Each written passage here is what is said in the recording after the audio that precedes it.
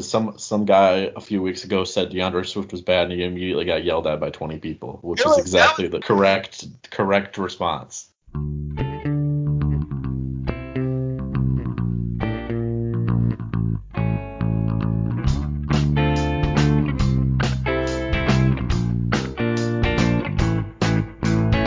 Hello, everybody, and welcome back to the Football Absurdity Podcast. My name is Jeff Crisco, and I'm here with my co-host Walker Kelly and Walid Ismail. The Chaos combination is back.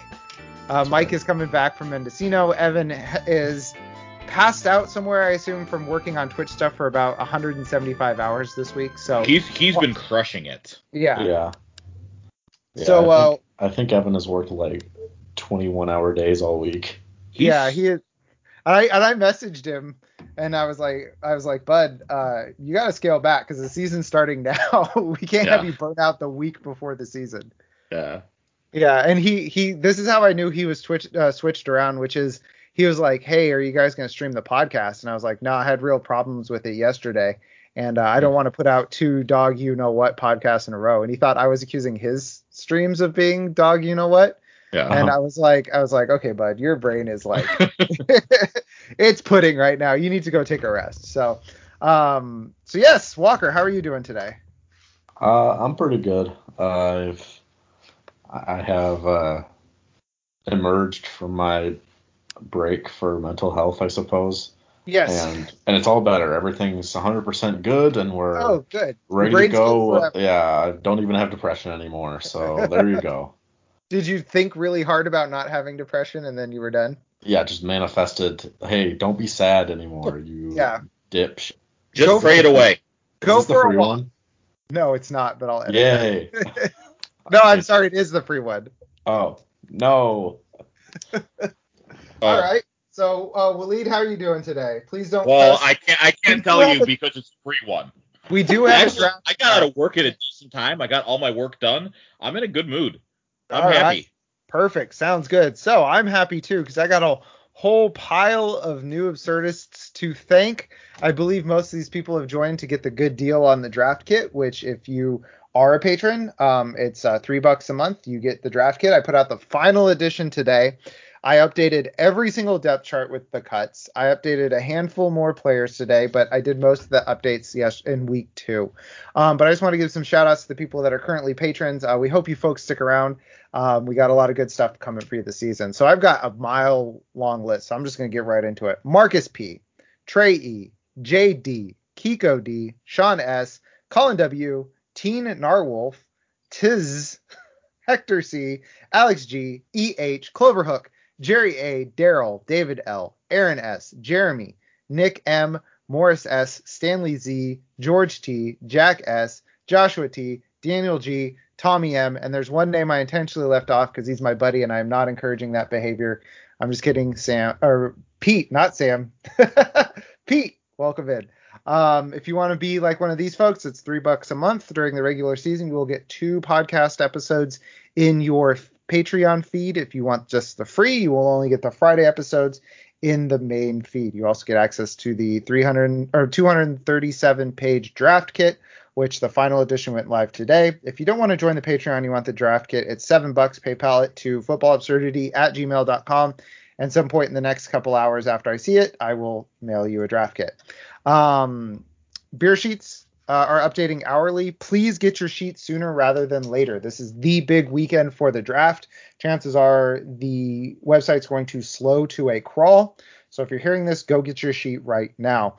They're updated hourly, but you do not need up to the hour updates. Just whatever sheet you get now will be good for your drafts this weekend. If you want to talk to us on the Discord, it's tiny.cc/FBabsurdity. If you want to watch our pretty faces, twitch.tv/footballabsurdity. Got a whole schedule set up for this year. Just off the top of my head, what we have locked in is Monday. I'm doing Monday afternoon signal caller, which is going to be the copyright different enough from a copyright to not get sued, but I'm just going to be reviewing the previous week's games so that we know what happened in those games so you have an idea what to do going forward. Tuesday, we'll be talking waiver wire and some question and answer. On Wednesday, Walker and I will be doing Walker's weekly ranks, as well as some Discord and Twitter questions.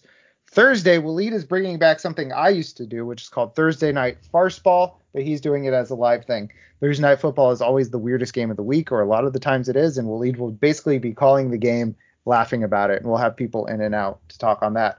Friday, the podcast will also be on the Twitch. Sunday, Evan and I will be doing start sits. Sometimes it won't be me. Sometimes it'll be, I think Waleed, you'll do it sometimes. Walker, maybe sometimes. Yeah. I have cleared up my stand-up schedule. Like, I've told people I have 2 shows I had already booked, and I'm just going to do them because I committed, but I'm not doing stand-up until football season's done. Perfect. All I'm doing is twitching, and if you want my stand-up... That's all I'm doing, too. If people are into Twitch and you want my stand-up, we'll come up with ways to, like, maybe I'll show you one of my first clips, which I will hate, but you guys will probably like, because that'll be more than me. That'll be a good thing to do for subscribers. So, and that's all on top of the footballabsurdity.com. I'm looking at my schedule right now. It looks like we have about 20 to 22 weekly articles going up every week. You got start sits. You got Walker's going to have his weekly ranks are going to go up there as well. You got sleepers for the week. You got absurdity checks, which are just our way of like checking in on like, trends that are going on, see if they're real, see if they're BS. Sorry for your loss, which is when one of our writers declares a team season over at that point. And I think hot takes from crazy people will be in as needed. We're going to have 2 betting articles this year, one with Will Rivera, one with Brandon Andreessen. So I'm excited about those.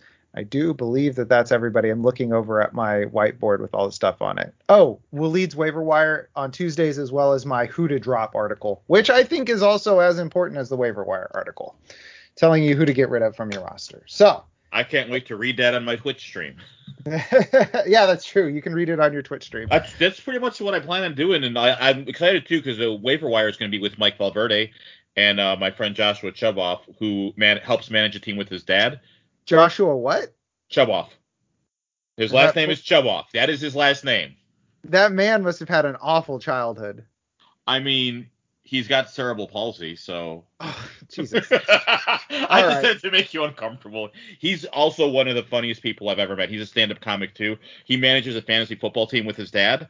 Like, we were talking about it. He had to tell his dad he couldn't draft Justin Fields in the first round.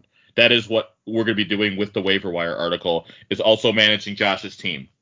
Okay. Well, that'll be fun. So that'll be all over on the Twitch, and then you've got stuff on the website, and then you've got, of course, the podcast here, which you can get on Patreon or wherever you get podcasts. We're building an empire.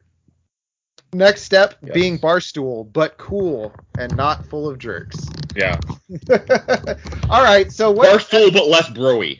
Barstool, but people feel comfortable being around them. All right. We're gonna call it deck chair. Deck chair. All right. So today's episode, didn't even talk about what today's episode is. It is Pick Your Poison, the episode. Walker has put together pairs of players, similar ADP, and he's going to assign on the fly, me and Waleed, which side we have to argue for. So this should be either really fun and interesting or an absolute disaster, and we'll figure out which one it is as we get into it. But before we get into that, Mike, who's not here, he's fine. He's driving back from a week in Mendocino. He wanted to know, he has 2 picks. I don't know how he pulled this off in just a standard redraft league. He's got pick 105, pick 201. So he's picking 5, 6, 7, 8, 9, 10. He's picking 7 picks apart because it's a 10-team league. 1 quarterback, full PPR, 6 point per passing touchdowns. He wants to know who he should draft. And we kind of already talked about it. I think the Kelsey Mahomes stack, if he can do it, is the best call there. I think it's an interesting way to go about it, too, because you have to take Kelsey 5th, you get Mahomes at the turn, and you hope someone doesn't take Mahomes right away. Yeah. I mean, there's also the what other stacks could he do there? He could do the Tyreek Mahomes stack, but that would be kind of reaching on Reek. Yeah. Stephon and Josh Allen. Stephon and Josh Allen. The only thing is too early for Josh Allen, I think. It's also probably too early for Stephon.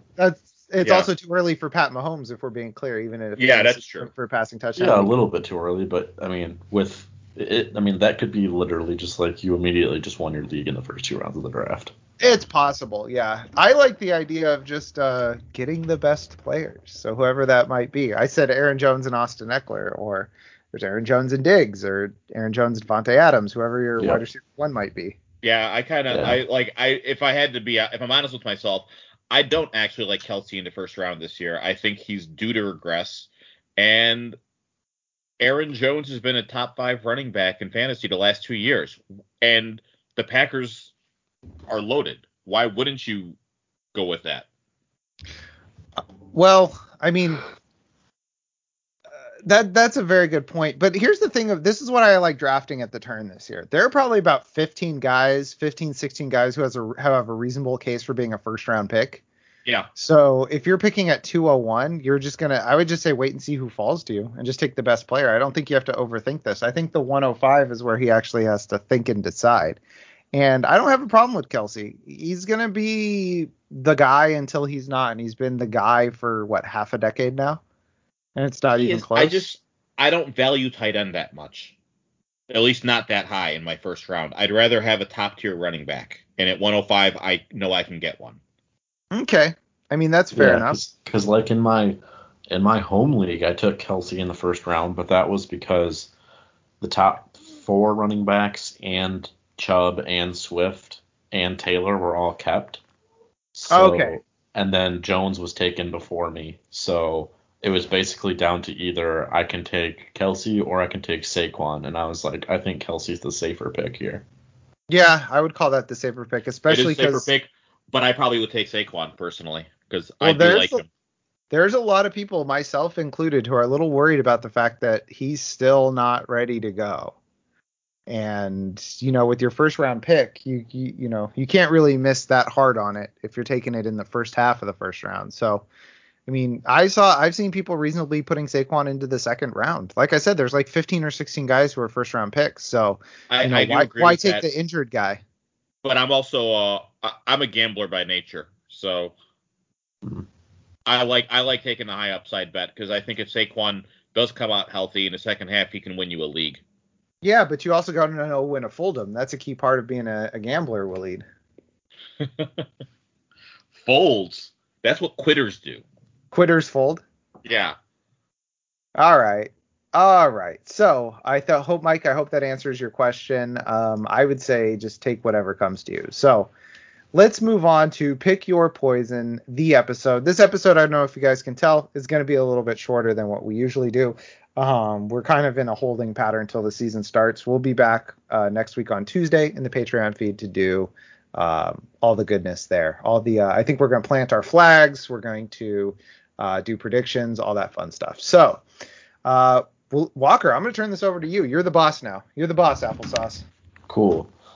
All right. So our first debate is between quarterback 5, Aaron Rodgers, and quarterback 6, Dak Prescott. Quick disclaimer, all of these are going to be players who are right next to each other in ADP. So there's 1 quarterback, 2 running backs, 3 receivers, and a tight end, like a standard fantasy lineup. And they're all right next to each other in ADP. So I will be assigning Waleed Aaron Rodgers and Jeff Dak Prescott for this one. I mean, I'm glad because that's who I wanted assigned to me. Aaron Rodgers? Are you kidding me? I take Aaron Rodgers. He's coming off an MVP season, and let's be honest, he is as angry as he's ever been. And there is nothing. I'm a Bears fan. I've watched Aaron Rodgers his entire career, and the angrier he is, the better he is. I think he's going to destroy the league. I think. I'm trying to think of how did he finish the year last year? Wasn't he? I know he was an MVP, but in fantasy, he was also a top 3 quarterback. I think that's easily in the range of outcomes again this year. All right. What my esteemed compatriot from the Chicagoland area has forgotten to account for is the fact that Aaron Rodgers has not had a season in his career where he has not played angry. That has been literally every season of Aaron Rodgers' career. We get the offseason narrative. Aaron Rodgers is mad this year, and Aaron Rodgers is going to do this, and he's going to do that. But here's why I'm taking Dak Prescott over Aaron Rodgers. Simple, pure math. Okay? Aaron Rodgers has a top 2 all-time touchdown rate at 6.3%. It's him and Patrick Mahomes keep flip-flopping who has the all-time record. Last year, his touchdown rate was 9.1%. He was able to throw 48 touchdowns. If you just adjust that down to his career rate, which is 6.3, which is, again, an all-time rate. It's either 1 or 2 all-time, depending on when you check during the season. He's looking at about 35, 36 touchdowns, which, by the way, would be 10 more touchdowns than he had in each of the 2 years prior. And he played all 16 games in those 2 years. So pure straight mathematics tells me that Aaron Rodgers is due for a massive collapse. He also had a career high in completion percentage last year. And so without the running, which Aaron Rodgers does not do anymore, okay? Aaron Rodgers does not run anymore. He had 149 rushing yards last year, which is fine when you figure it's 9 yards per game, it's not that great. When you also figure his yards per carry peaked at 23.1 in 2016 and has decreased every single year since then, it's also a point against Aaron Rodgers. Now let's talk about Dak Prescott. Last time we saw Dak Prescott, his foot and his body were going in 2 separate directions. Next time we saw him, he's had all these issues on Hard Knocks, a very public set of injuries, but he's good now. He said well before the season the ankle's not a problem. That's one thing we didn't see on Hard Knocks, him worrying about the ankle.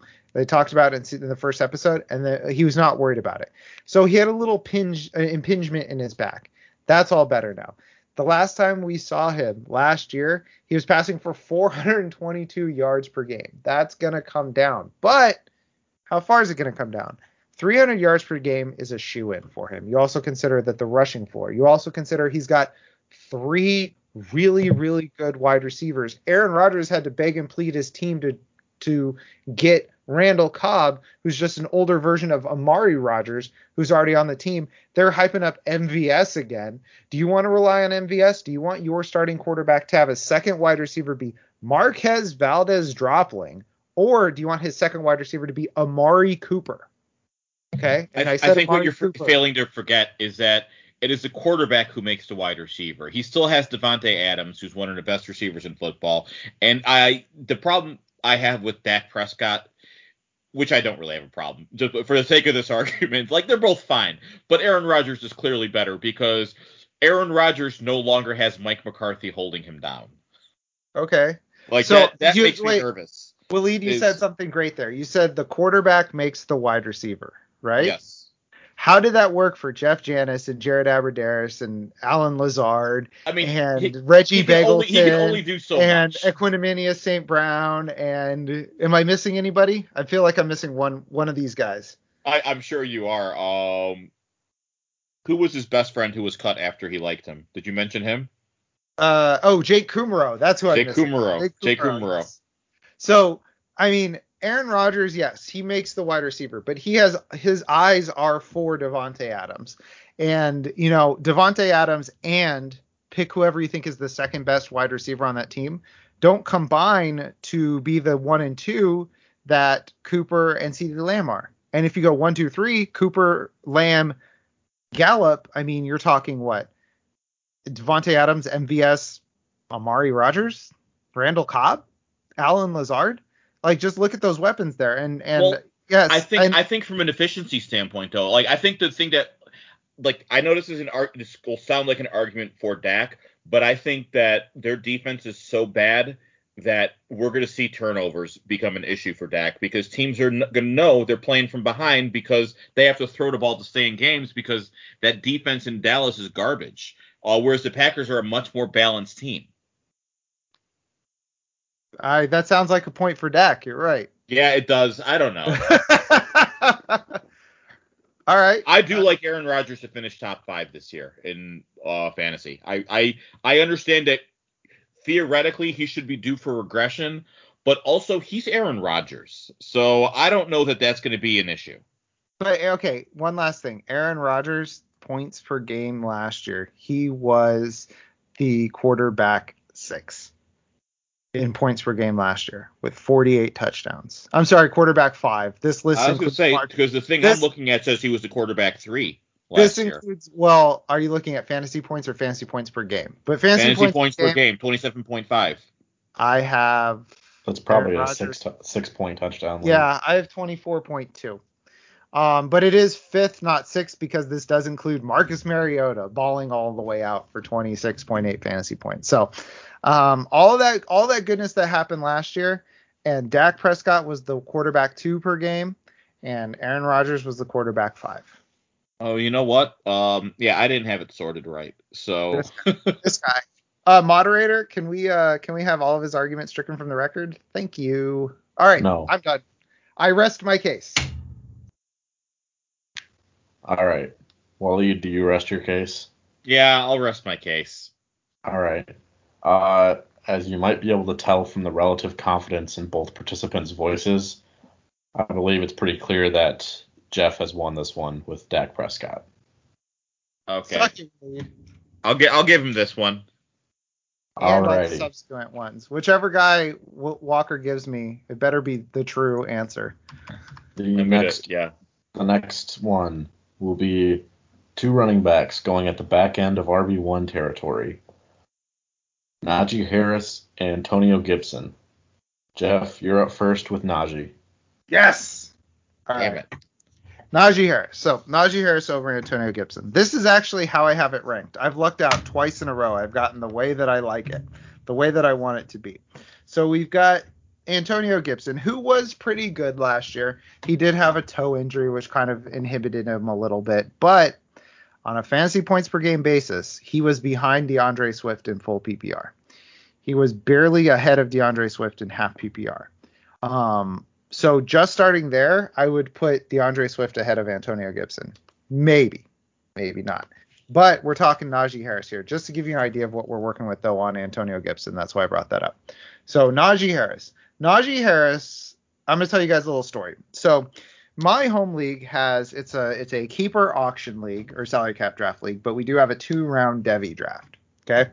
Every year we have a 2-round Devy draft. I ended up with Najee Harris.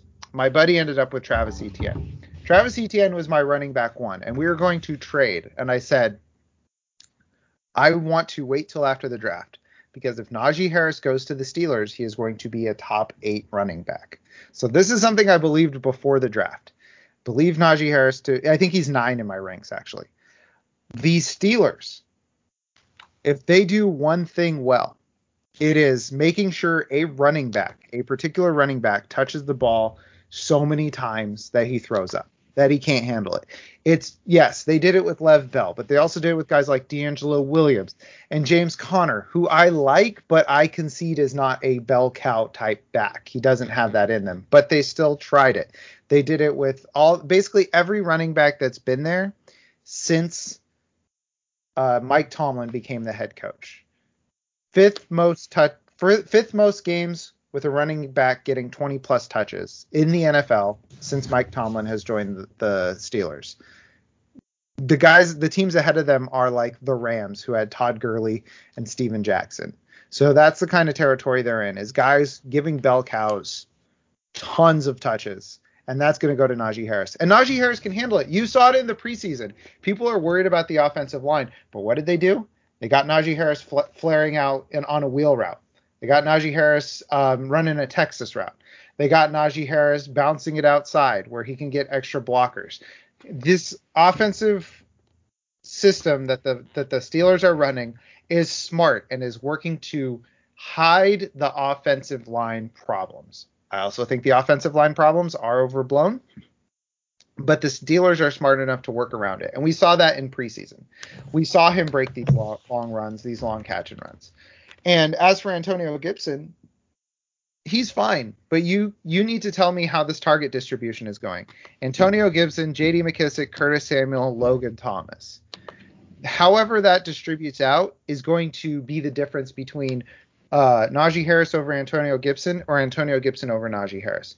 2 of those guys had 110 targets last year. One of them was not Antonio Gibson. There is a plan there. I believe the plan is to have J.D. McKissic as the 3rd down back, which limits the upside of Antonio Gibson. Najee Harris is the only guy there. His backups are Benny Snell, an injured Tony McFarland, and Kalen Ballage. So good luck rotating those guys in because they all stink. Waleed, I cede my time to you. To the counselor from the Chicagoland area. So here's my thing with this. Last year, as a rookie, overall fantasy points, I can see you. Your camera's on, Jeff. I don't need this. Yeah. You know what? Antonio Gibson finished the year overall as the RB13 on fantasy points. He was a rookie, and I think the fallacy in what Jeff's argument is the idea that his targets and receptions are going to be stolen by J.D. McKissic. Yeah, J.D. McKissic was taking points because I think Antonio Gibson did have to work on blocking. As a second-year player, I expect, for comparison here, I want to look at Christian McCaffrey in his first year. What did he end up overall? He was the RB. Where was this? I just had the stat over here. Hold on. Wow. I hope you know how. I have set Walker, up. Can I request you to deduct points for this for not having his argument ready to go? I found out I only had a chance to start doing research now. I'm doing it on the fly because I am a last minute sub in. All right, suck it. All right. That is my argument. Suck it. What is this? This is the wrong damn year. Okay, so Christian McCaffrey was not the fantasy star he was his rookie year either. I think what you're looking at is your argument for Najee Harris is basically that the Steelers are going to use him. It's not about how good Najee Harris is. Whereas Antonio Gibson's actually an incredibly athletic, talented. His upside is his ceiling is higher than Najee Harris. His upside is Najee Harris. Thank you. No, his upside is Christian McCaffrey. He's got the same skill set. He's being used by Ron Rivera. He's got the Ron Rivera coach. He's got the ability to catch the ball, to run the ball. He's a much more dynamic player than Najee Harris. You're assuming he's not going to improve from year 1 to year 2. He was already the RB13 in year 1. We're looking for that leap, and the biggest leap for most fantasy players is year 1 to year 2. Full off season. He's got a chance to learn on blocking. He's got a full program of getting juiced up with the proper nutrition, i.e. steroids. I don't know, whatever they're using. Najee Harris is a guy I actually do really like, but I like him because he has a high floor. I'm going for Antonio Gibson because he has the higher ceiling. He's a guy who, if he hits his potential, can finish the year top 3 RB. He can win you leagues. Najee Harris is just not going to lose you leagues. Yes, I am sure about that, Jeff. And I saw it right away when you put it up there. I don't know what you're talking about. It's just me. I also saw it, Jeff. I think that there's definitely going to be there's going to be a greater distribution. Like, I think a lot of it too is just like Christian McCaffrey's rookie year, where he was a little undersized. He needed to put on a little bit of weight, get a little bit bigger, stronger, so he could have more snaps. Because I'm trying to look at his actual snap count. Antonio Gibson's. Yeah, he didn't have as many touches. He had 170 rushes, 44 targets. I think he's in line to see a significant increase there, and that's only going to help his production. Well, I think you're wrong. So checkmate. All right, Walker. I rest my case. All right. Well, now here's the thing, and here's how you'll know that I'm judging this just based on the arguments and not based on my personal biases. Because you guys can go look at my rankings and see that I have Najee Harris ranked slightly ahead of Antonio Gibson. Oh. However, I believe Waleed's argument was stronger, and therefore, Waleed wins with Antonio Gibson. I quit. We're tied at 1. I really feel like the argument I made that said suck it is also what I will say as I win. Suck it, Jeff. Okay. Sure, buddy. Sure, buddy. All right. Okay. So, on this one, we're going to go with, we've got Darrell Henderson, RB25, and Javonte Williams, RB26. I'm going to start off with Waleed with Darrell Henderson. Yes! Thank God. Because I feel so strongly about Darrell Henderson. I love him this year. And I love him for opportunity. First off, who's he? He's got busted knee Sony Michel. That's who's fighting him for targets. Jake Funk? No. He's got no competition with Matthew Stafford over there, like the upgraded quarterback. I feel like Darrell Henderson, in his range of outcomes, he's not Todd Gurley good, but he could have that Todd Gurley performance where he's the only guy getting fed the ball because there's no one else who's as good as him. Barring any health issues, Darrell Henderson has the clearest window on potentially the best offense in football. I will take that every time. Like Javonte Williams, what has he got? He's going to run on a Denver offense. Oh, Drew Lock, Teddy Bridgewater, Melvin Gordon. Oh, wait, hold on. Jerry Jeudy, Cortland Sutton, Noah Fant, Albert O. Yeah, that's cool. Like, if they could get a quarterback who can get him the ball, I mean, yeah, those 5-yard dump-offs that Teddy Bridgewater is going to throw isn't going to, like, maximize their potential. And Drew Lock, if he comes in, yeah, maybe this is the year Drew Lock is good. That year never happens. It's never going to happen, which means that teams are going to be playing against the run. He's still also got to compete against Melvin Gordon, who I'm not convinced is done. Like, Javonte Williams, solid football player. I love him, and I think in the second half he will be good. But he's going to be splitting carries with Melvin Gordon. Darrell Henderson has the clearest opportunity to RB1 status because he has no competition. He is on a top 5 offense with a legitimate quarterback, receiving options, and a top-tier defense. When that team's ahead, they're just going to feed him the ball and grind it out, and he's just going to get so much garbage time stats because they're going to be so far ahead. I will turn it over to the senator from San Francisco. Close enough. All right. I would like to start out with your last point there. When the Rams are up, they're going to give Darrell Henderson the ball to salt the game away. I would also like to point out that you yourself pointed out that they traded for Sony Michel. Sony Michel will be out there salting the game away. Why are they going to do that? Why are they going to do that? Because Darrell Henderson is the only good running back on that roster.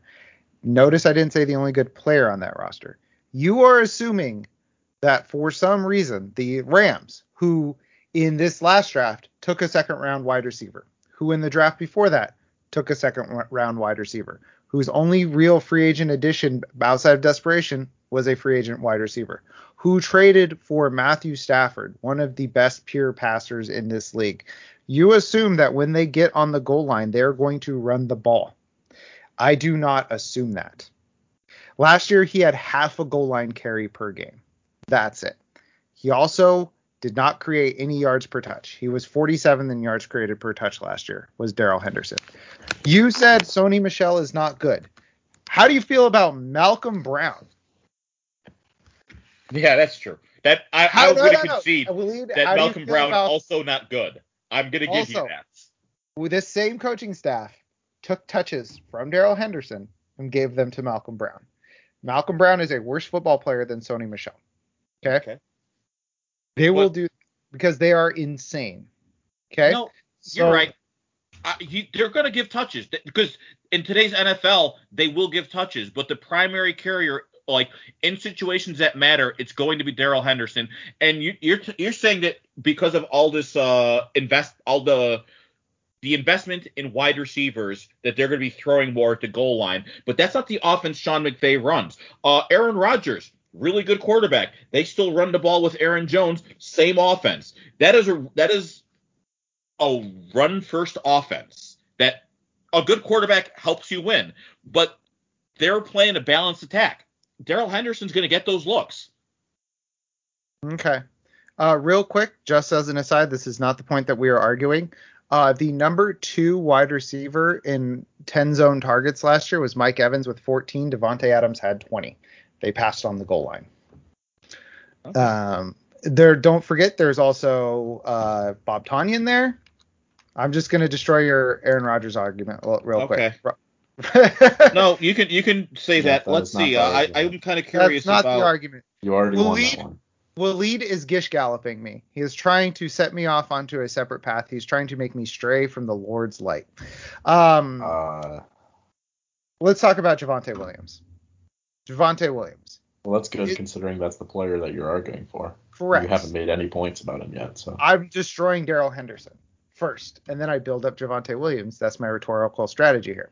Mm. Javonte Williams, in college, he was part of a two-back system. So yes, maybe he will, in more than likely, he will split time with Melvin Gordon. Guess what? Melvin Gordon's already banged up.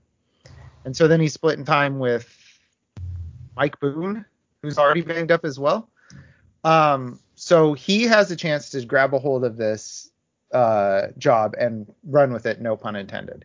He has above average vision. He's pretty good at shaking tacklers. He's great to the angle. He always beat linebackers to the edge in college. He reminds me a decent amount of Kareem Hunt. Okay, I'm not saying Kareem Hunt is in the range of outcomes, but when I watch him, I see Kareem Hunt there. We are 3 years removed from Kareem Hunt being a top 5 overall pick in the draft. There's also the overall roster of players around him. Who's his quarterback? Teddy Bridgewater. Teddy Bridgewater force-fed Mike Davis last year. Teddy Bridgewater force-fed Alvin Kamara when he got starts in New Orleans. Teddy Bridgewater force-fed the running backs in Minnesota. Teddy Bridgewater loves to dump off to running backs. And that's going to be Javonte Williams more often than not, because I think that he is the more talented player than Melvin Gordon. Now this gets into the usage question, which is, this is a points-driven game. Okay. If something happens on the field and we don't get points for it, we don't care. Most of our leagues were in a half point or full point PPR. The Rams threw the ball to their running backs the 30th and 32nd most times in the NFL last year. Saying that a different way, over the last 2 years, saying that a different way, third to last and last. They don't throw the ball to the running back. The Broncos do. Forgetting who's better, who's this, who's that, Darrell Henderson needs a 10-yard run to match a 1-yard catch in full PPR. He needs an 11-yard run. And the usage right there just dictates that, hey, one of these guys is going to get up the field in a more efficient points per touch way than the other one, and I'm going to want that guy. And what this is assuming everything is equal, because I think both teams are probably going to look fairly similar along the goal line, because both teams have lots of weapons, lots of varied weapons. So I don't think you can really say one way or the other who is going to get a lot of touchdowns. I think they're both going to end up around 8-ish touchdowns, but they're going to come in different ways. So I'm going to look at how they get up and down the field. Javonte Williams does have that PPR upside that Darrell Henderson does not have. So if you take out the touchdowns, which I believe are going to be relatively similar, you're looking at two guys that are probably going to get the similar yardage as well, but one guy's going to get a lot more catches, and that's Javonte. So I'm going to go with Javonte Williams. So I want to point out something, because I noticed you were talking about those like carries into within the 10. Last year, tied for 12th in attempts within the 10-yard line was Darrell Henderson. Also tied for 12th, Cam Akers. Now, if we go down a little bit further down the list, Melvin Gordon is only, 16th, 17th, and he's not splitting carries with the running back. I think the better offense is going to give him more of those opportunities within the 10. I actually think that that's clear evidence. You have 42 rushing attempts within the 10-yard line for just Rams running backs. I mean, it's clear Darrell Henderson's the guy. I don't have... Please hold on. Yeah, I mean, they do not throw. Denver does not throw to the running backs on the goal line. Not just that, Denver just doesn't even get it to the goal line. That's part of the problem, and I don't know where I feel like that's going to happen. I don't agree with the idea that touchdowns will be similar between the two. I think it's going to be clearly in Darrell Henderson's favor, because by virtue of being on the better offense. Well, I also think you have to look at if one of those, the Sony, I think you're downplaying the Sony Michel factor here. Which is fine. Let's say Sony Michel takes Cam Akers' spot. It's still a top 12. I was going to say, let's say he takes Cam Akers and Malcolm Brown's spot, or just Malcolm Brown's spot. That's going to take touchdowns. Brown's not even on this list, honestly. I got to scroll down real far. Malcolm Brown, that's because Malcolm Brown eventually got replaced, but he had at the beginning of the year, he was getting a lot of goal line touches. Anyways, Darrell Henderson had half a goal line carry per game. So within the 10, different than the goal line. but I will concede to whatever the judge would like to say here. I would say that one was pretty close. But I believe that earlier in the draft, you're probably looking more at getting a guy who you know is going to perform really well. And when you get down here on your late RB2 early flex guys, you're looking for a big upside. I think Waleed demonstrated that Henderson has higher upside, and therefore I'm going to give him the point here. Yes. I'm just dealing with two people that love being wrong all the time. That's fine. You guys I do agree with you that Kareem Hunt vibes on Javonte Williams, and I do love Javonte Williams as a prospect. I just think that backfield's a little bit clouded, and it's I don't think either's a bad pick, but I think Darrell Henderson's the clear guy there. Cards on the table, I would take Darrell Henderson 100 times out of 100 over Javonte Williams. Yeah. So I would too, but also I'm trying to get as many shares of Javonte Williams because I think in the second half he does have some upside. Like I like him, like because the Kareem Hunt look, like I could see him really blowing up and making it where he's undeniable. He has that kind of talent. I think Javonte Williams is the more talented back. I think Darrell Henderson's in the better situation to succeed. Okay, that's fair enough. So, all right. All right, we will move on to our fourth debate. This will be between Terry McLaurin going wide receiver 10 and Allen Robinson going wide receiver 11. Jeff, you'll be starting off with McLaurin. All right, so Scary Terry McLaurin. So we have a guy here who is an ascendant talent. It's his third year in the league. Traditionally, that's when you see guys really break out. He also has a quarterback ahead of him, or throwing him the football, who loves to pepper one player with a ton of targets. He gave Devontae Parker, who is not good at football, his best year. I believe Devontae Parker was a top 15 guy that year. Terry McLaurin already has top 15 seasons under his belt. He is an incredibly talented wide receiver. And I'm not saying Allen Robinson isn't, but what I'm saying is he has a downfield skill set that matches his quarterback extremely well. And his best competition to those targets is Dyami Brown, who doesn't do anything better than what Terry McLaurin does. This offense is going to be built around dumping it off short to Curtis Samuel, the other guys that I talked about, I'm not going to list all four guys, and then bombing it out to Terry McLaurin 8 or 9 times per game. He averages 14 yards per reception and 9 yards per target so far in his career. Both those numbers are higher than Allen Robinson. Allen Robinson has not had a yards per reception over 14 since his 2015 season, his big breakout season, 1,404. He also finished last year 1,250 and 6 on 15 more targets than Terry McLaurin. And Terry McLaurin was within spitting distance of both of those. He played 15 games. If he had gotten to 16 games, their numbers would be extremely similar last year. McLaurin averaged 75 yards per game, Robinson 78. But one of these players is ascendant. Also, one of these players is not going to have his quarterback switch halfway through the year because his coach has a weird affinity for starting Andy Dalton for no good reason. So that might be a situation where Allen Robinson, there might be some growing pains there, because what does Justin Fields do extremely well? He runs the football extremely well. When Justin Fields is running with the football, you know what he's not doing? Passing to Allen Robinson. Allen Robinson gets 150 targets rolling out of bed. Past tense. This year, it probably is going to drop down a little bit to 140, which will put him in the same range as what Terry McLaurin had last year, 134. I see Terry McLaurin's targets going up, or I see Allen Robinson's going down slightly. So from an efficiency standpoint, they're very similar players.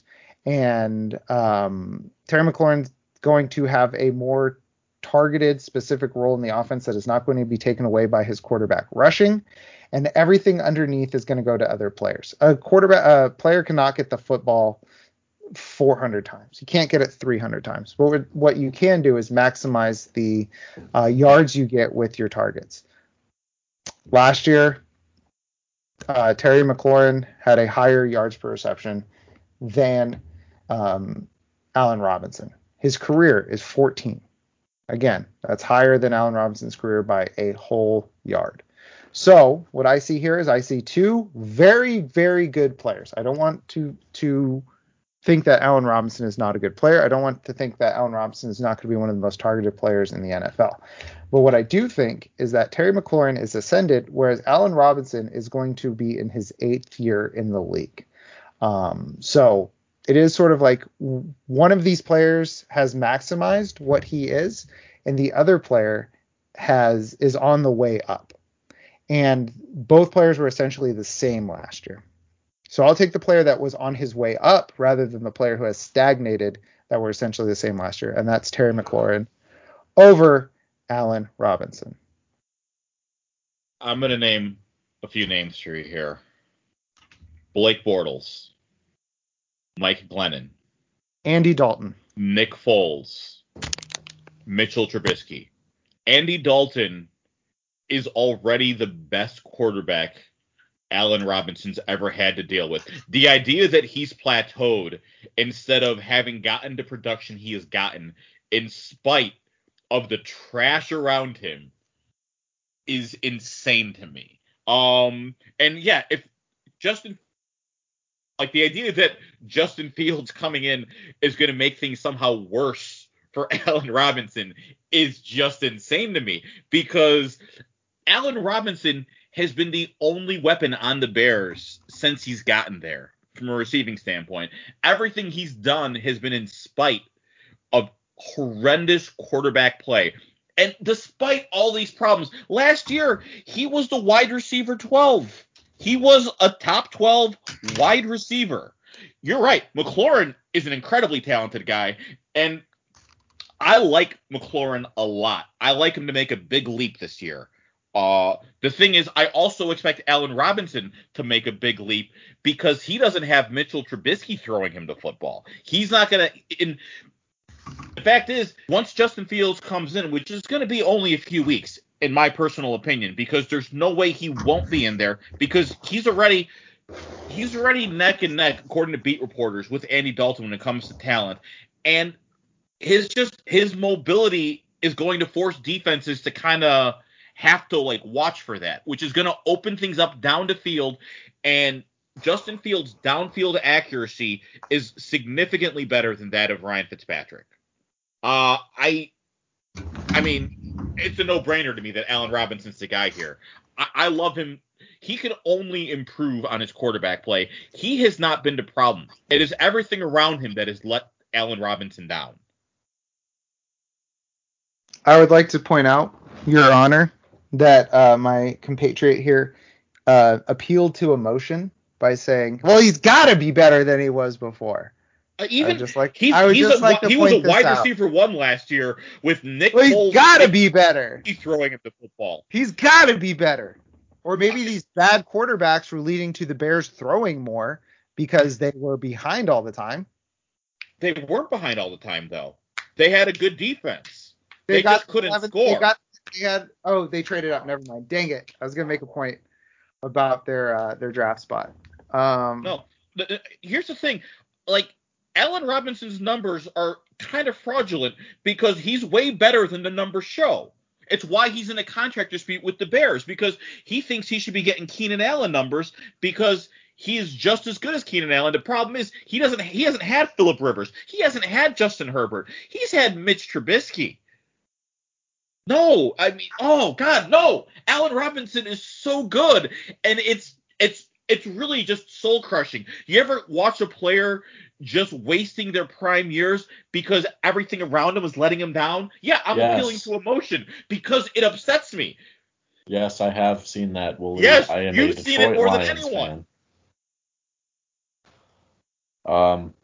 No, I will say that Allen Robinson's nowhere near the talent that Calvin Johnson or Barry Sanders were, but he is very good, and he has been wasted a lot in his career. So I think this is the year where he's going to get paid at the end of this year by the Bears because they're going to be because their argument's going to be negated. Actually, it's going to probably end up costing them because of how good he's going to do this year. Okay. I'm all in on Allen Robinson this year. I really am. All right, Your Honor. Are you going to take the passionate Homer opinion or the dispassionate metrics and numbers based opinion? This is the toughest one so far. I've had a pretty clear winner based on the arguments in the first three. This one, I'm not sure. You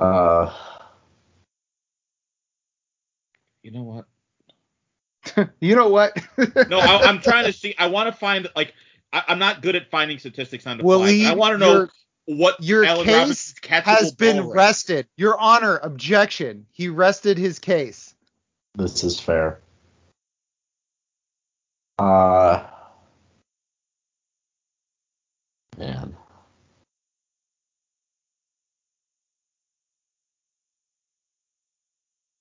I'm really not sure.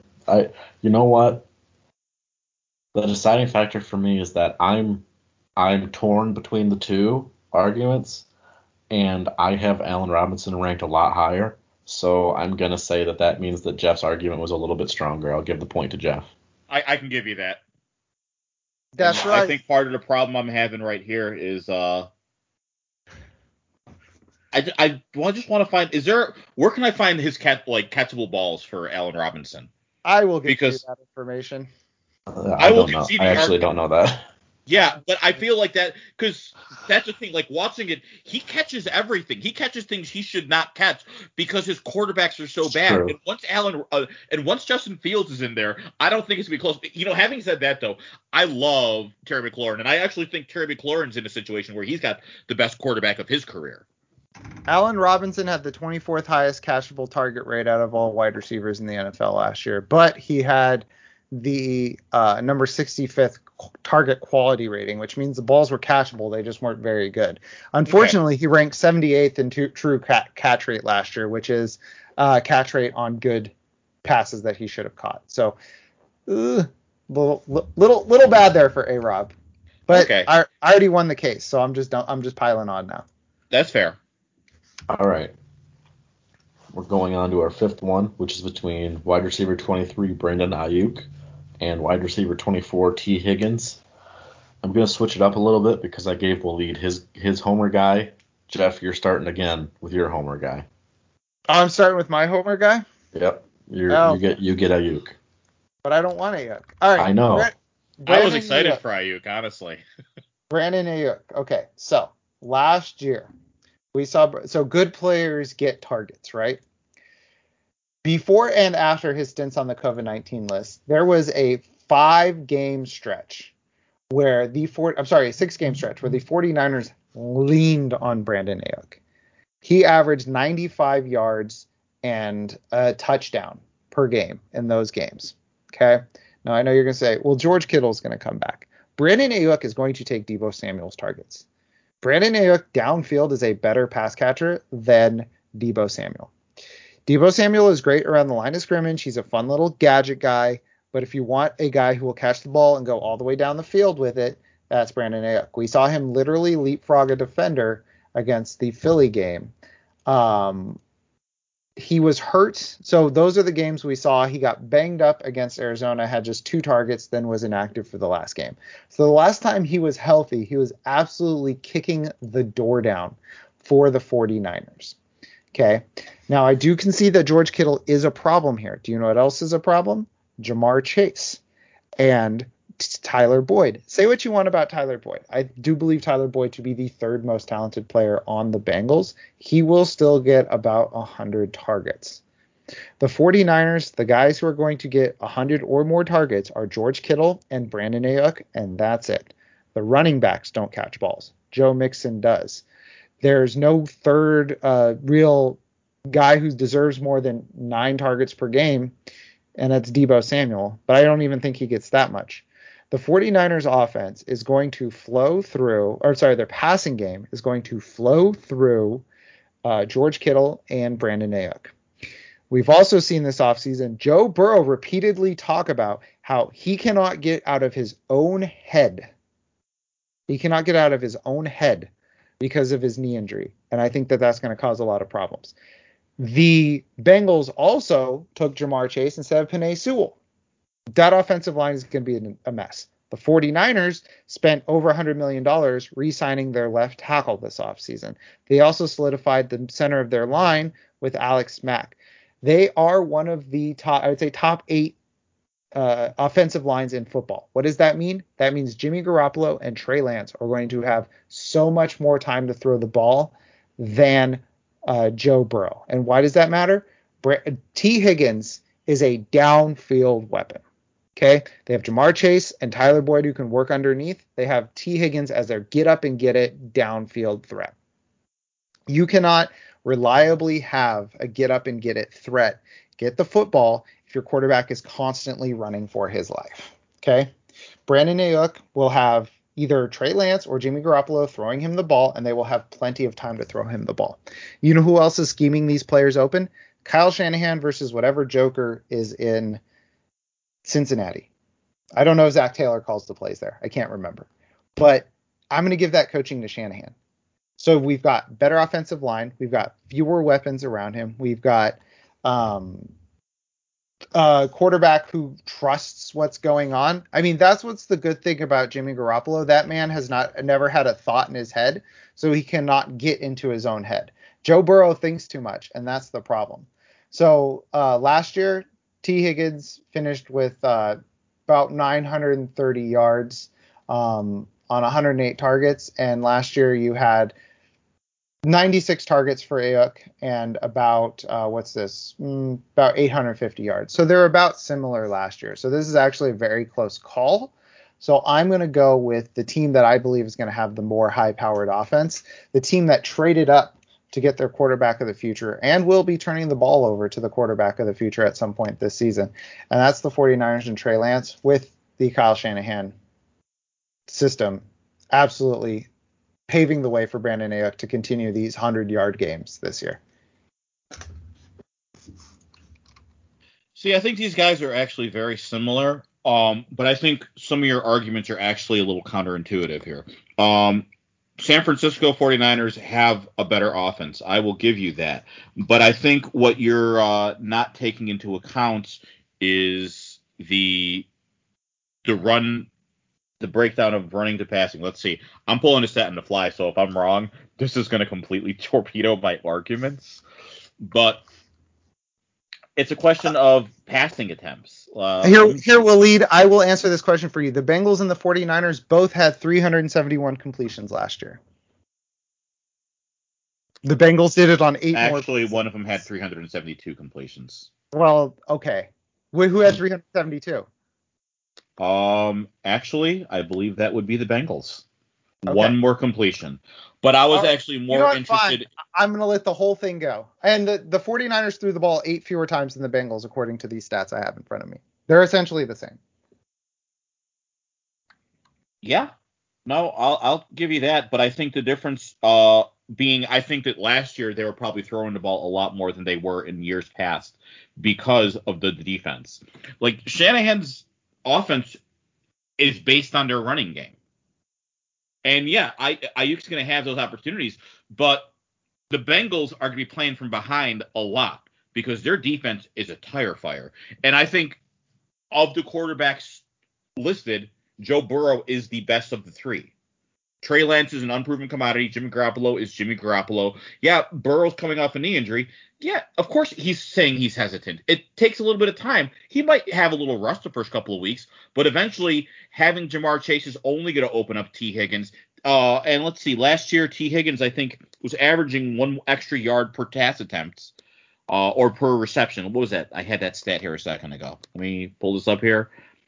13.6 yards per reception for Mr. T. Higgins, 12.5 yards per reception for Ayuk. Like 62.5% catch rate, 62%. Yeah, they're about similar numbers. 8.4 yards per target for Higgins, 7.8. His depth of target. T. Higgins is a bigger downfield threat, and he's going to need to be because the Bengals are bad. Mm-hmm. I just like T. Higgins, especially for that second-year leap. I think George Kittle coming back is also going to take targets away from Ayuk. Yeah, Jamar Chase is, but Jamar Chase, for all accounts, is struggling. George Kittle, top 3 tight end in football. Top 2. I'll give you that, but I was giving Waller. Honestly, I would probably put him top 2. I don't like Waller as much as some other people do, but I do like Waller. I like Kittle a little bit more. But that only, I think that offense runs through the running game. I don't think that's the case for the Bengals. Okay. I got nothing to add here. Yeah. To be fair, I love Brandon Ayuk, but I love T. Higgins. Oh my God, he admitted it. I do like Ayuk. I like T. Higgins though Your a lot Honor. more. Your Because Honor. I think Joe Burrow is the better quarterback. And that plus just garbage time stats are going to be the friend of T. Higgins. Your Honor, please do not allow this to go on. The man admitted. Don't allow like. The man admitted he likes Brandon Ayuk more than T. Higgins. I did not say that. I said I like Brandon Ayuk. I like T. Higgins more is what I said. Your Honor, I move for a default judgment as the defendant's attorney admitted fault. This isn't. We're not actually in court, nerd. I rule that because he's trying to pull these BS arguments to make his case because he knows Higgins is the better player. Erroneous. He's reaching. He's reaching. Right. Honestly, I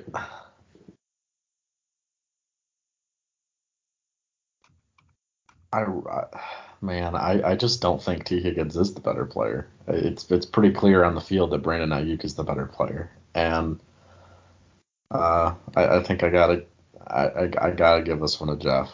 Yeah, that's 3-2, baby. I also think Ayuk is a better player now that it's already been ruled on. I did not say that, but I did believe it. Okay. I do actually think T. Higgins is going to have a lot more garbage time yards. Just because he plays for the Bengals. I mean, it's possible, yeah.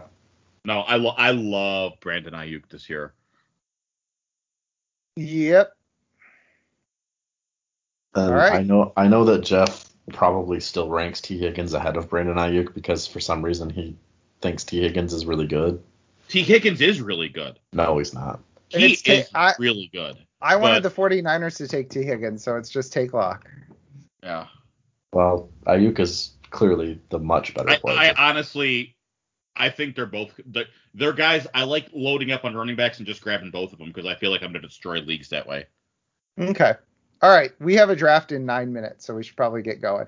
Oh, geez. Okay. I didn't realize you guys had to go.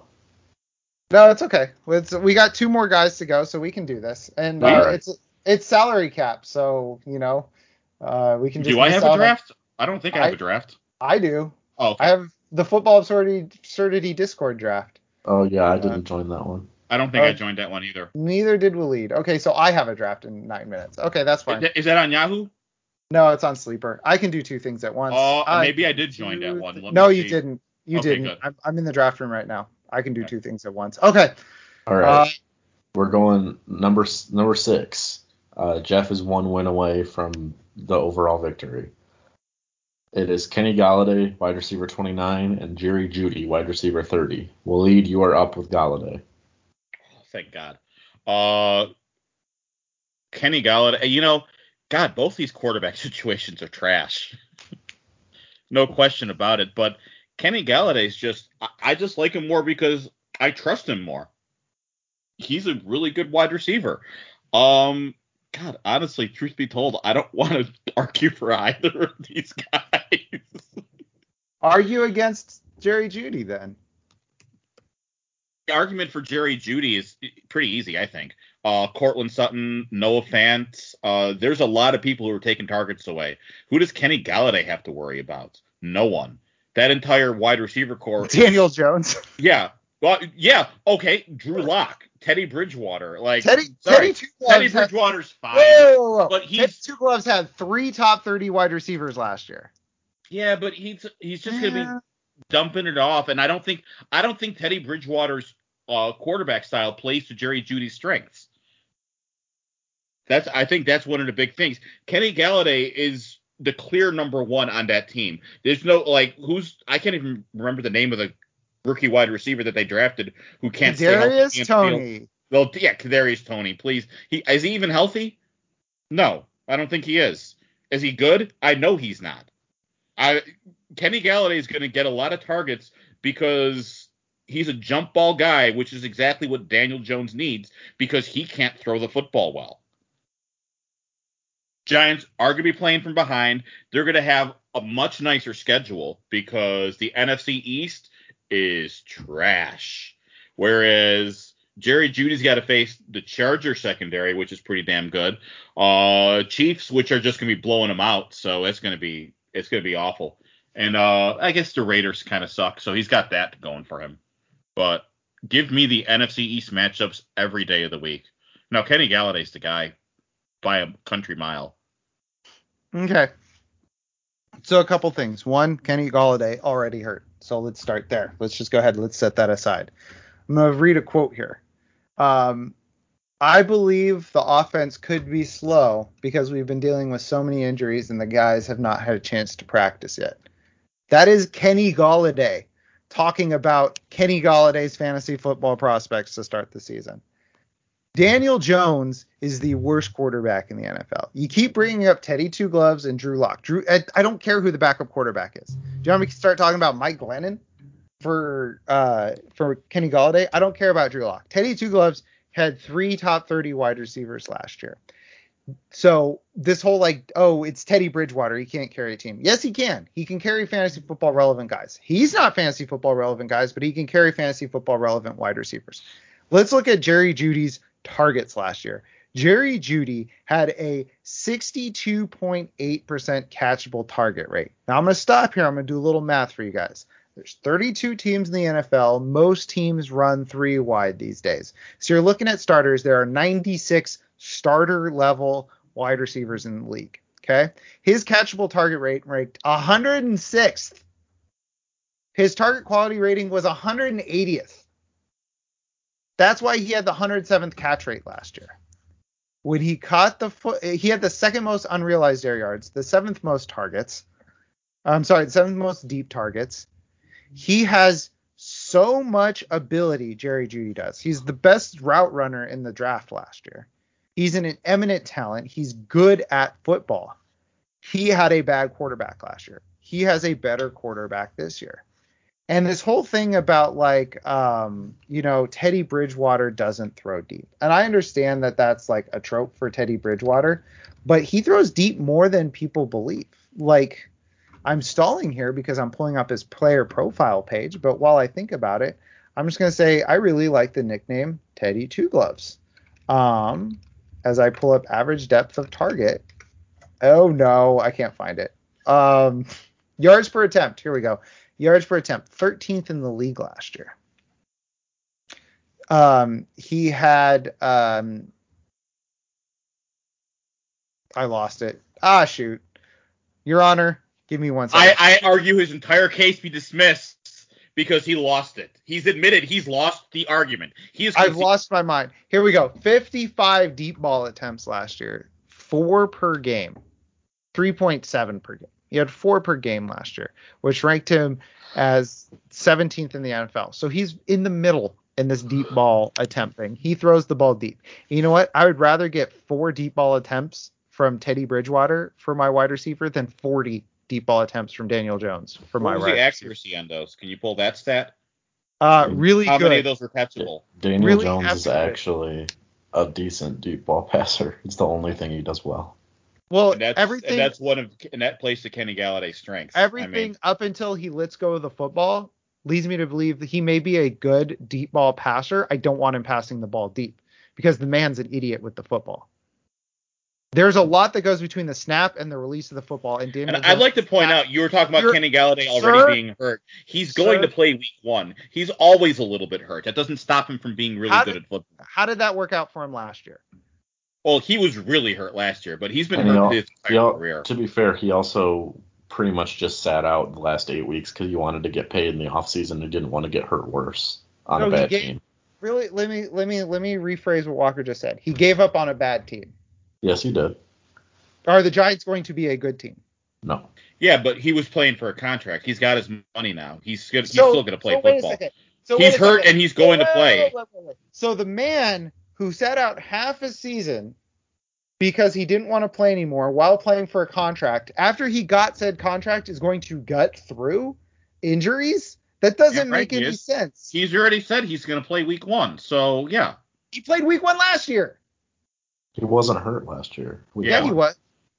He had a nagging injury, I think, going into week 1. He's always still played. He only, once the season was lost. Also, to be fair to Kenny Galladay, Matt Patricia would also make me now. Who's gutting it out for Matt Patricia? Is Joe Judge going to be the man quits. That's going to unlock Kenny Galladay? Yeah, that's not a great argument. Well, I said it and then I realized Joe Judge made 3 guys retire. Joe Judge. Yeah, no, you're right. Oh God, I think I might have hurt myself way worse than I meant to there. One last thing: Teddy Bridgewater, number 8 in catchable pass rate. Daniel Jones, number 32 in catchable pass rate. Wait, hold on. That's not surprising. Daniel Jones ranked -9th in pressured completion percentage. I don't even know what that means. I don't think that's a correct statistic. I argue that he's obviously making up stats. His arguments should be thrown out. Hold on, I gotta figure out this -9th thing. Well, Kenny Galladay, I love Kenny Galladay. I think he's a really good wide receiver. Jerry Jeudy, I haven't seen anything from him. He kind of let me down last year. Kenny Galladay has shown he can be an NFL wide receiver. Jerry Jeudy has yet to prove that. That is what I'll argue. Jerry Jeudy has not proven he can be fantasy relevant. Kenny Galladay has. Your Honor, all I ask is that he be logically consistent. He did not. Oh, wait, no, he did argue this with Terry McLaurin and Allen Robinson. Sorry, I'm trying to figure out this -13 pressure. That's kind of broke my brain, too. Yeah. You know what? Jeff, just stop looking at the Daniel Jones stats. No, pressure completion percentage. No one should look at Daniel Jones stats. That's just terrible. Okay, so I'm done. All right. Yeah, that's probably one of the first, and I'm high on Galladay, but that's one of the first arguments, not from me, that actually is pretty good in defense of Galladay. I'm going to give that one to Waleed. Doggy doo-doo, Walker. I have harsh words for you. So this is for the win, this next one. Yeah, this is for the win, and this is maybe the toughest one. This is the hardest one, yeah. This is very much the hardest one, because I think there's a compelling argument for both of these guys. All right. These are both really good players at their position. So, let me look and see. I think we're even on the ones where the first person wins. 1, 2, 3. The first person might have won 4 of them. I'm not sure. Who should get which person? I am going to give Waleed, Mark Andrews, and Jeff TJ Hockenson. These guys are tight end 5, Andrews, and tight end 6, Hockenson. So Waleed will start with Andrews. I mean, Mark Andrews has, and this, I will fully concede that this argument will work in favor of TJ Hockenson too. Stop doing this. He's the clear-cut number 1 wide receiver on his team, because the wide receivers on his team suck. Rashad Bateman, IR. Sammy Watkins, soon to be on IR.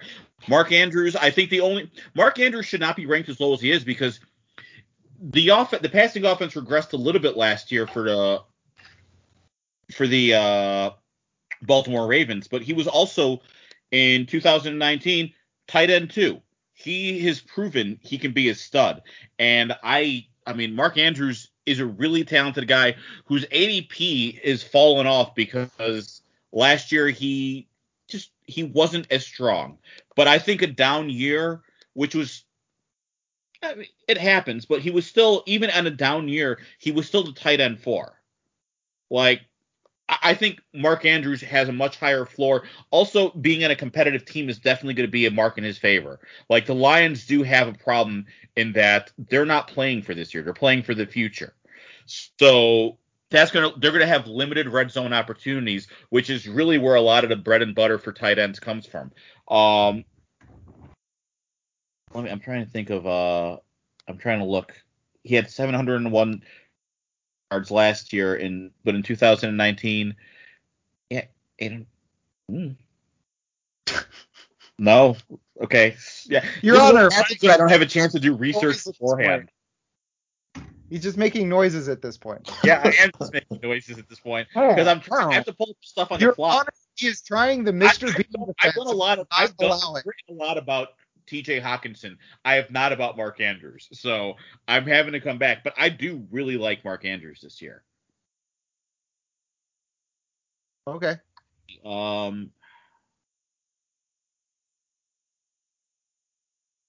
don't know. Why don't you make your case while I look up some stuff? Right, all right. Please.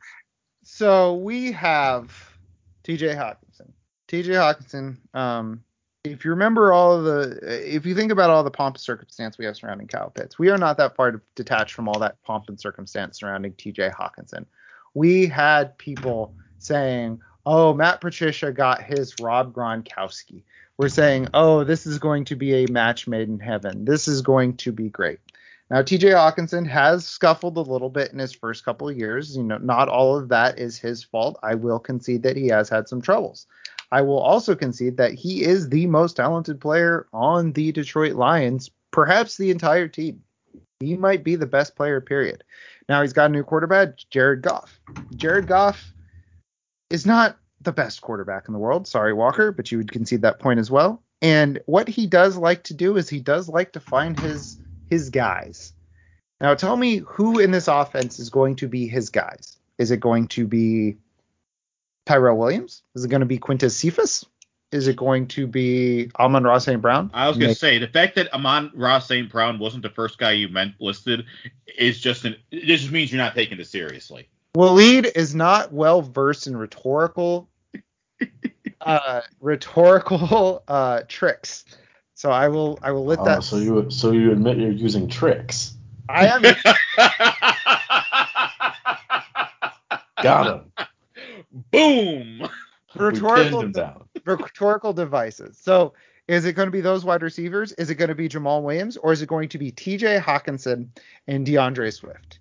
Is it going to be those two guys? Yes. Are the Lions going to throw the ball a lot?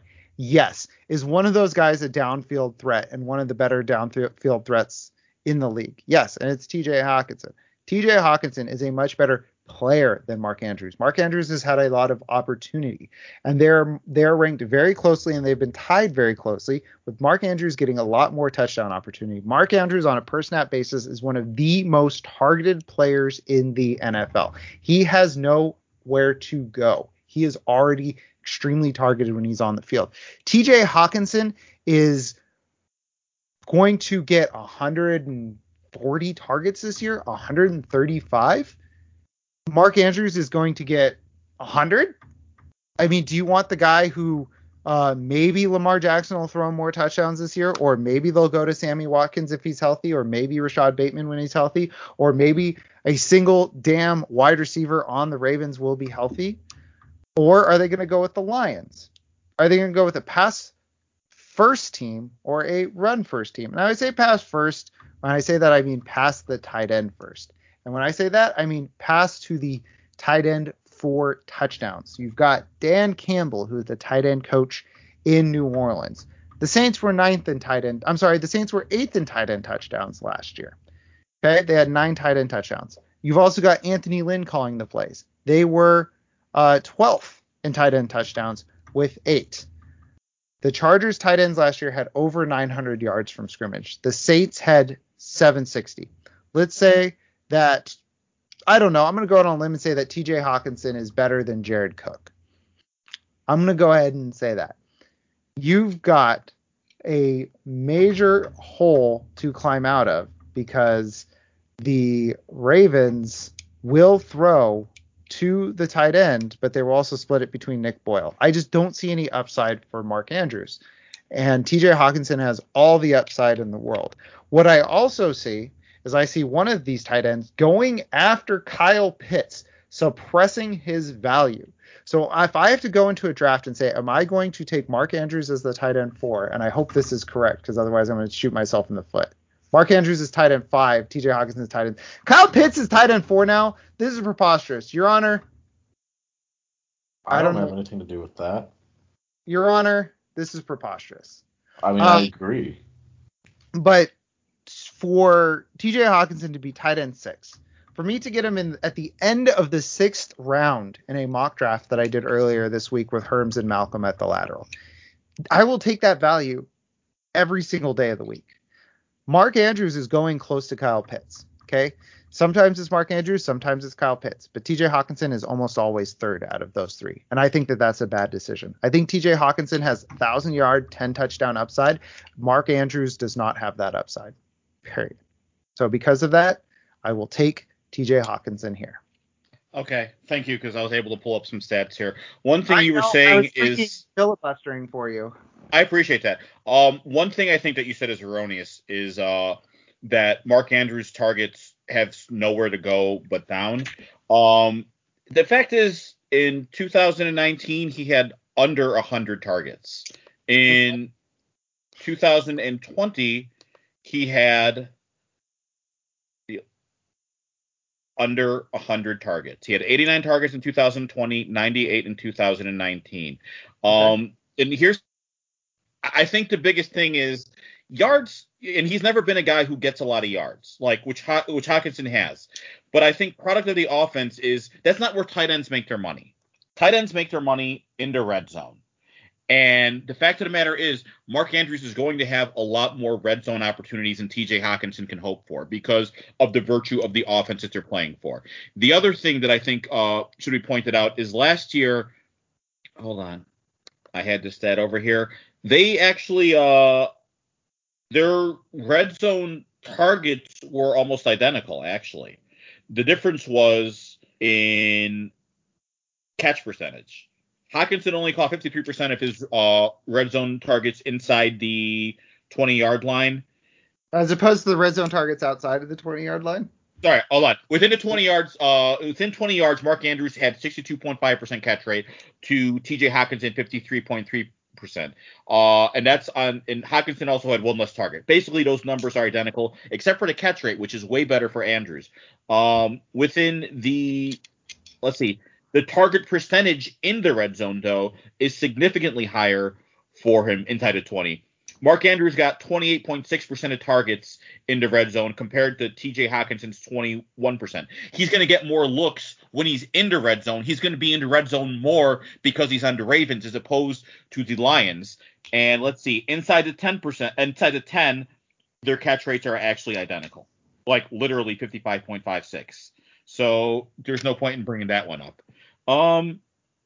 Really, he's got a better catch rate within the 20. He's going to have more opportunities within the 20. And Andrews is clearly the guy because for tight ends, touchdowns is king. Okay. I would like to bring up really quick, you said, I don't know how his targets have maxed out. Yes, he has not had 100 targets. No, he is not in an offense that will allow for Mark Andrews to have so many targets.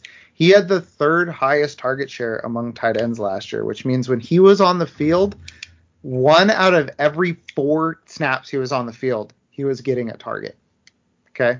Those are George Kittle numbers. So what you're saying is that you want to draft a tight end who's going to get those targets. That seems to me like a case for Mark Andrews. Well, your whole case was that Mark Andrews has nowhere to go but up in his target share. That's fair. That was my case, but now that I heard you make a better case for Mark Andrews, I kind of want to roll with that. I appreciate you helping me out there. Okay, so I don't know that he's maxed out. I think that he's going to get target share and more target share.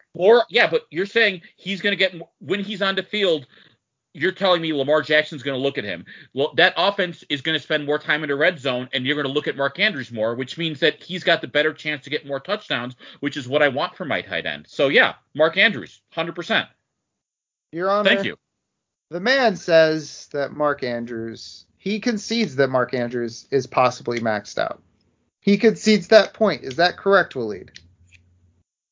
I don't know that I do because I actually think. Okay, Waleed, then I ask you. The reason I don't think that's going to be the case is because all of their wide receivers are kind of hurt right now. Waleed, I ask you, where does he have to go from the third highest target share. Who's Lamar Jackson throwing to?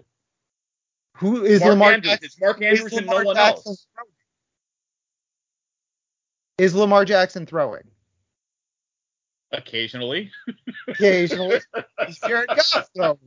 Probably. I'm trying to argue from a genuine place, but at the same time, Mark Andrews is going to be the number one target on that offense, and he's going to be the number one target on a better offense than the Lions, which is why I want the guy who's going to get the number one receiving targets on the better offense every time, who's going to have more red zone opportunities, who gets a higher share of red zone looks compared to the other player, which is Mark Andrews. Mark Andrews is the clear winner. Is he the clear winner? For this argument, yes. Okay. TJ Hawkinson has nowhere to go but up. TJ Hawkinson has nowhere to go up but up from last year. Okay. He had 1.3 fewer points than Mark Andrews did last year. I think that pretty much says it all. I rest my case. Oh my God. Tampa Bay just went for $5 in the Discord auction. I just looked up. Well, that was our final debate. What if I just didn't name a winner? We just left. Walker's like, I'll get back to you guys. No, I'm going uphill because I feel like Walker's going to be biased towards Hawkinson. Well, I guess you'll never find out because I am picking Jeff and Hawkinson. But yeah, I believe it's due to the upside. I really No, you don't have to explain it to me. I wanted Hawkinson. I know everything Jeff was going to say. I was going to say I like Hawkinson way more than I like Mark Andrews this year because I 100% agree with Jeff. His targets are limited. I was glad that I was able to pull something because I don't dislike Mark Andrews, but I do think that his upside is limited compared to Hawkinson. Also, like I did the absurdity check last year. When I was watching tape on Hawkinson, like he was a top 3 tight end last year while being horribly misused, which was really frustrating to watch. So yeah, they had no idea how to use him at all. No, yeah, he was awful last year. He was used awfully. I mean, I think Lynn will do. Lynn's a pretty good offensive coordinator. He's a terrible head coach, but he's a pretty good offensive coordinator. So and he's good at utilizing tight ends. So yeah, he did a really good job with Hunter Henry, and Hawkinson's just a better version of Henry. Oh yeah, and 100% the head agree. Guys, his head coach was the tight ends coach in New Orleans. Yeah, that's true. No, I really don't like. That was one where it's like I don't even mind losing this one because I believe that much in Hawkinson. I think he's going to finish top 2, and I like his chances. I think he has a realistic chance of ending as a tight end 1. I don't think it's in the realm of the range of outcomes for Andrews. Hawkinson more like Rockinson because he rocks. Hard when I draft him. Great. I will take the loss. Even though I should have won overall because I was right about Allen Robinson. Yeah, and I forgot to mention this episode is sponsored by Greatest Vine and YouTube Dab Compilation 2016, which is what I shared when I won this bad boy. So yes, Walker, that was wonderful. Thank you. And I really like the not being able to know who I was arguing for until I got there. That's fantastic, but God, I'm at such a disadvantage. That's right, because I do this like 60 hours a week. So, I